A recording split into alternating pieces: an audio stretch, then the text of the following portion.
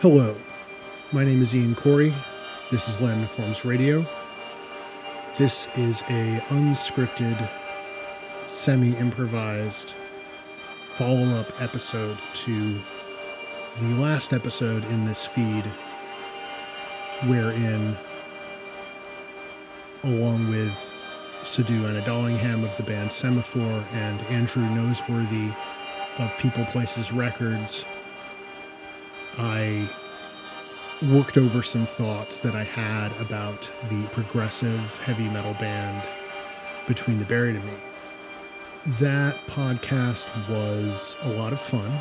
I think we had a really good conversation. I really enjoyed having it. But we recorded that podcast prior to the release of their latest album, Colors 2, which came out on August 20th, a few days ago as of this recording. And I figured that if I'm going to spend an hour of your time talking about why I maybe am not that into the band's newer music, I should do my due diligence and report back with my feelings about their latest record in the event that it is good and refutes any of my previous criticisms. And so I'm happy to report that, yes, it's a good record. Colors 2 is really good. It really, I don't want to say it took me by surprise, because I feel like that is sort of condescending to a bunch of musicians that are way, way better than I am at what they do. And so I wouldn't say surprised is the right word, but yes, I positively invigorated by the experience of listening to the record. It's kind of an uncanny listen at times because of how much it builds on and reworks and repurposes pieces of the original album Colors from 2007. The first few songs in particular follow almost like beat by beat the same structure of the first two songs on Colors. And that, as someone who's listened to Colors quite a bit, that was a really strange experience, but a really exciting one. And I think it was very cleverly done, very creative. And then from there, the record goes on to a whole bunch of new material and new ideas and concepts. But throughout, there's a really clear sense of songwriting, of having each song have its own individual hook and its own individual arc that didn't rely on some of the superstructural elements that we tried to justify their later albums as being focused on in the podcast from a few weeks ago now.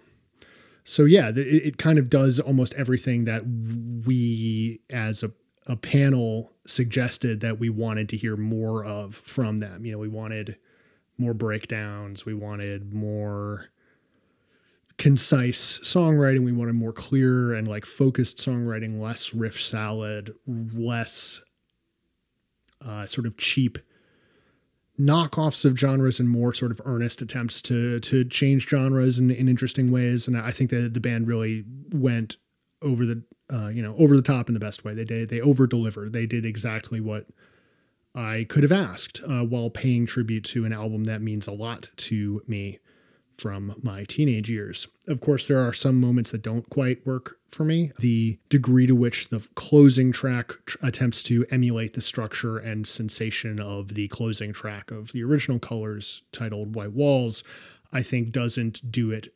any favors. That's one of the best progressive metal songs of all time, and to so explicitly put a new song up against that for comparison, it doesn't quite work. I don't love the closing track. I think it's a bit long-winded and a bit anticlimactic, but I appreciate the effort quite a bit. And so I wanted to check in and say, yes, despite the criticisms that I levied at the band in the last podcast, they more than proved that they were capable of, proving me wrong. And they did that quite well. So let the record show that I am more than happy to give praise when praise is due. So that's what I did this weekend. listen to the new Between the Buried and Me, listen to some other records too. I might get into that at another time. But the experience reminded me a lot of something that I actually did the previous weekend, which was that I watched the movie Evangelion 3.0 plus 1.0 colon Thrice Upon a Time. Getting into exactly what that movie's deal is would take a whole other podcast, which, as it so happens, already exists under the name The Human Instrumentality Podcast, which I record with my friend and former Lambda Forums radio guest, Joseph Schaefer. You can check that out in its own feed. But the short version is that the movie is the conclusion to a 4-part retelling of a cult classic anime TV series from the 90s that ended in a baffling and abstract way that pissed off a lot of fans. This movie is supposed to be the final piece of that retelling that tells the story, quote unquote, correctly, whatever that means. I don't particularly like this framing because I don't think it actually does the rebuild films, which is what this later retelling of Neon Genesis Evangelion is titled. I don't think it does it any favors to frame it this way, because saying that this is the story told correctly kind of implies that it's supposed to supplant the first telling of the story and erase that first telling and say this is the definitive version. Instead, it's actually something way more similar to Colors 2, in that it is using a lot of the same parts, following a lot of the same beats, following a lot of the same structure, but instead of supplanting, it's having a conversation with the original. And it is filling that structure with a ton of new ideas and pushing the story into new and interesting directions. They also both have a bit of a meta streak to them without ever fully breaking the fourth wall, which is something that's kind of not really even possible with music to begin with. That's a really heady subject. I want to put a pin in that so that if anyone wants to hear me try and explain how that works, I'm happy to try and do that at a later time, but I don't really have the CPU to do that right now. So without ever breaking the fourth wall, both Between the Buried and Me and director Hideki Anno who heads the whole Evangelion thing, they both acknowledge the creative process and the implications of the creative process kind of in the text itself for both of these. So for Between the Buried and Me, there's like a lot of, in addition to, the winking references to the previous album, there's a lot of talk of a sort of writer character in the lyrics, and they even sort of name drop themselves on the album, which I think is always kind of a sort of tacit acknowledgement that there's some sort of porous element between the reality of the album and the reality of the world, if that makes sense. And Evangelion has always had a bit of a postmodern fourth wall breaking element to it, in that it is a franchise and a story that is sort of consciously at the end, and in all of its forms, when it ends, it usually kind of goes up a few levels of reality in one way or another. And it was interesting to have both of these things kind of side by side, because I kind of got this sensation of watching one, the movie, and listening to the other, the album, that they're both kind of about the act of going back to something and trying to rework it and trying to retell it and trying to make it all make sense again. It's about the act of returning to something that you had previously moved away from. And I find that really, really interesting as a creative exercise. Now, admittedly, I'm maybe a bit predisposed to be on board with the angle taken by both of these artists, since those original works happen to mean a lot to me as well. So it definitely lends it's an easier sell if an artist wants to go back and revisit something that I frequently revisit myself, right? That kind of makes sense. And yeah, I mean, Neon Genesis Evangelion and Colors, when I was 19, that was like all of the sort of stuff that I was interested in. It could be contained in both of those two pieces of art. But they're not the only examples of this sort of returning to the scene of the crime, quote unquote, in modern popular culture. And I don't think that they're, and I think there's something interesting to be learned about why artists do this and what that process pulls up what that revisiting process pulls up. A few years ago, I actually got about 90% of the way to publishing a freelance article about the trend of metal musicians doing this in particular, sort of about the moment in the 2000s when heavy metal proper kind of had this commercial resurgence, and a bunch of older bands reunited and started re-recording their older material, with the kind of express purpose of like cashing in, but also, updating these older 80s records with like modern 2000s production sound. Of course, now that it's been 20 years since that, those records sound just as dated as the 80s ones, but I digress. There have been some other interesting examples that are maybe a bit more readily accessible to pop culture of this sort of returning to a previous work. If you happen to be a Taylor Swift fan, for example, she's currently going through a bunch of her older records that were released through a record label that now has moved the rights for these songs have now like moved hands, through this conglomerization and corporatization process that a lot of music goes through. So she no longer has all of the songwriting credits. So she's re-recording the albums to have essentially the rights to her own music again, which I think is a worthwhile exercise just from a financial perspective. If you're making that much money from your music, yeah, you kind of want to hold on to that. But I think it's also cool that she seems to be using it as like a chance to sort of artistically revisit those older songs. And that must be a really interesting process for someone who has so much more of a personal, expressive approach in their lyrics. I imagine that would be a pretty heavy thing to undertake, to kind of, revisit the emotional weight of what it means to have recorded a bunch of songs as a teenager, as someone in their early 20s, all that sort of stuff. Coming back to that must be pretty heavy, I would imagine.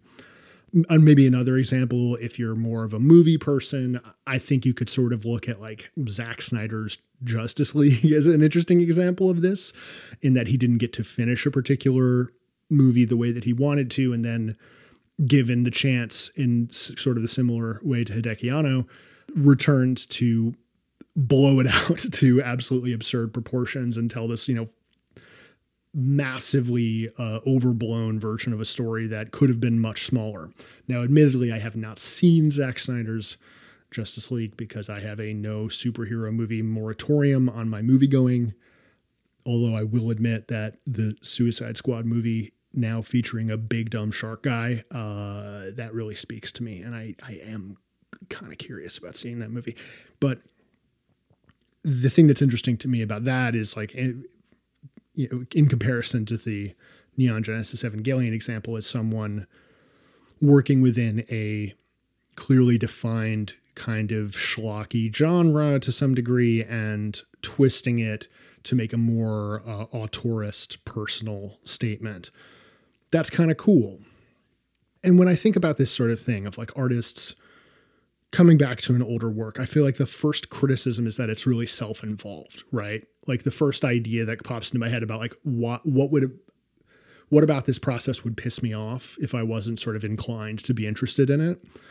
The first criticism is that this is masturbatory. This is some sort of, oh man, look at this thing that I did. Wasn't that cool? Let's do it again. Or cynical. It could be a cash grab thing. Like the way that I talked about the Taylor Swift records, you could totally look at that as this is just a business move. It's not an artistic move. I don't really think either of those are true. However, I think they can be, certainly. A lot of the metal records that I mentioned in that unpublished freelance piece, I do think are kind of cynical. I think that they are examples of artists trying to, how you doing fellow kids it, and get in with like this new resurgent audience for the material. I don't think there was a lot of creative re-envisioning going on a lot of those records. And yeah, if you're going to go back and you're going to record a new album based on or following up an older record, you should be doing something to it. You should be having a conversation with that previous piece of art rather than repeating yourself, right?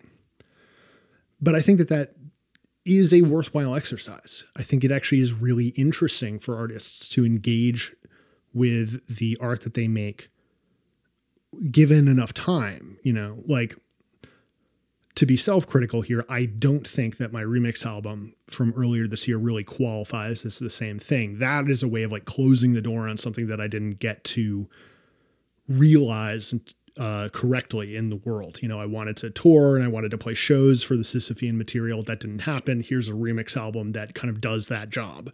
But this, in the examples that we started with of Colors 2 and the rebuild of Evangelion, is a bit different because those pieces of art have been part of the world for so long that at a certain point, they kind of don't necessarily belong to the artists that originally created them entirely anymore.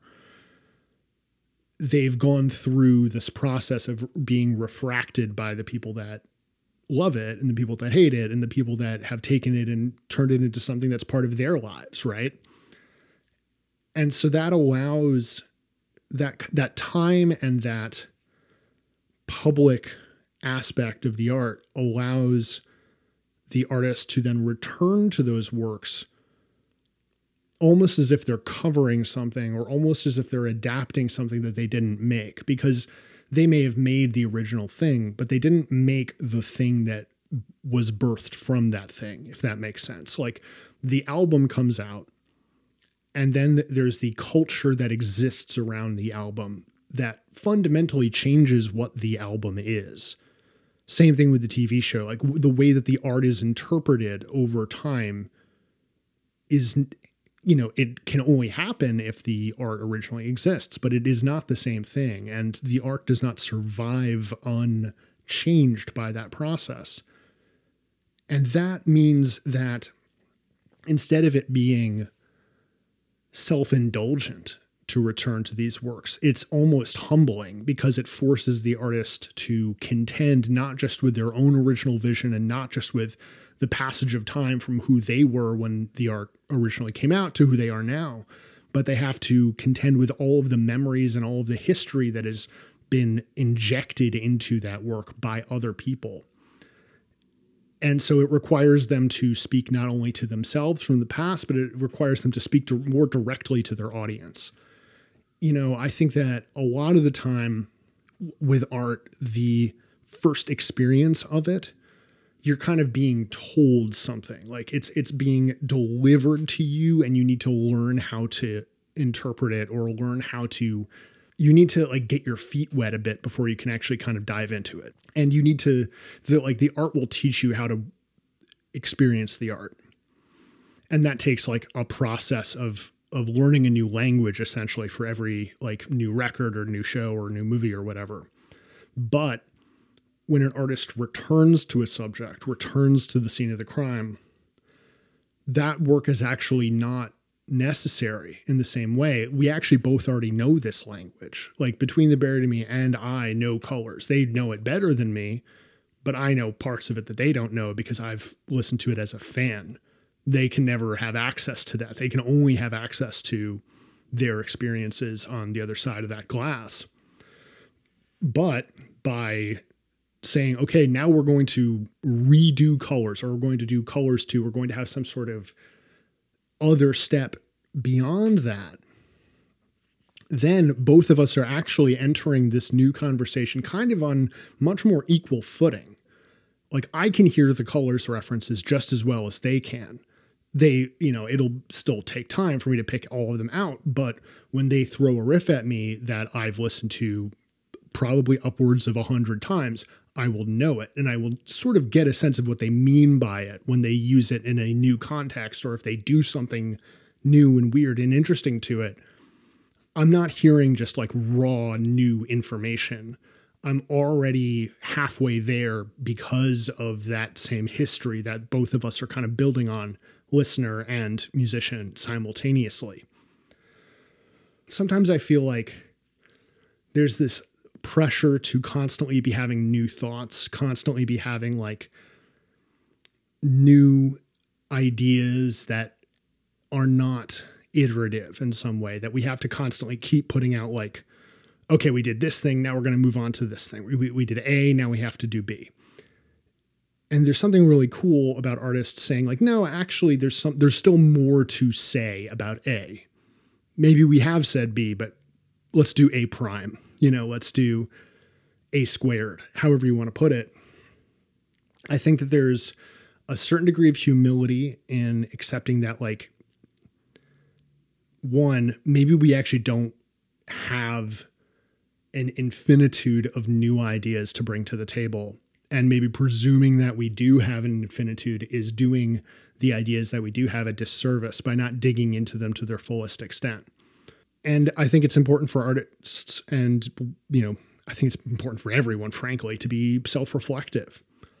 And a really good way to impose that for an artist is to actually really critically engage with your own work, interrogate it, make other work that has a conversation with that work. That allows for so much more, there's just nothing wrong with that to me. I think that there's something really kind of creatively invigorating about the concept of returning and digging deeper into something rather than constantly rushing into new, shinier territory. Like, no, let's take this thing seriously. Let's really chew over this. You can kind of apply this even in like less obvious examples of, there's only so many subjects that one person can feel so inspired to write songs about.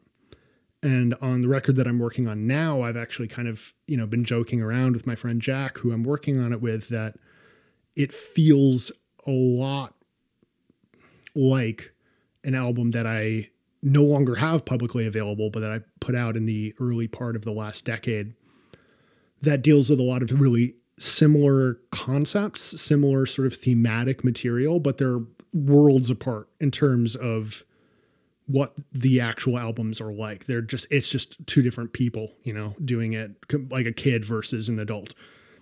And I think the new album is way better, and I'm really excited for you guys to hear it. But it's interesting to be like, oh yeah, I kind of have written about all of this before, but I'm doing it better now. And I would be doing myself a disservice. And hopefully, I hope that you feel this way. I would be doing my listeners a disservice if I did not return to these ideas with full seriousness, full commitment, and the humility to know that I didn't say all of it right the first time, and that there is something new to say about something old. That's all for now.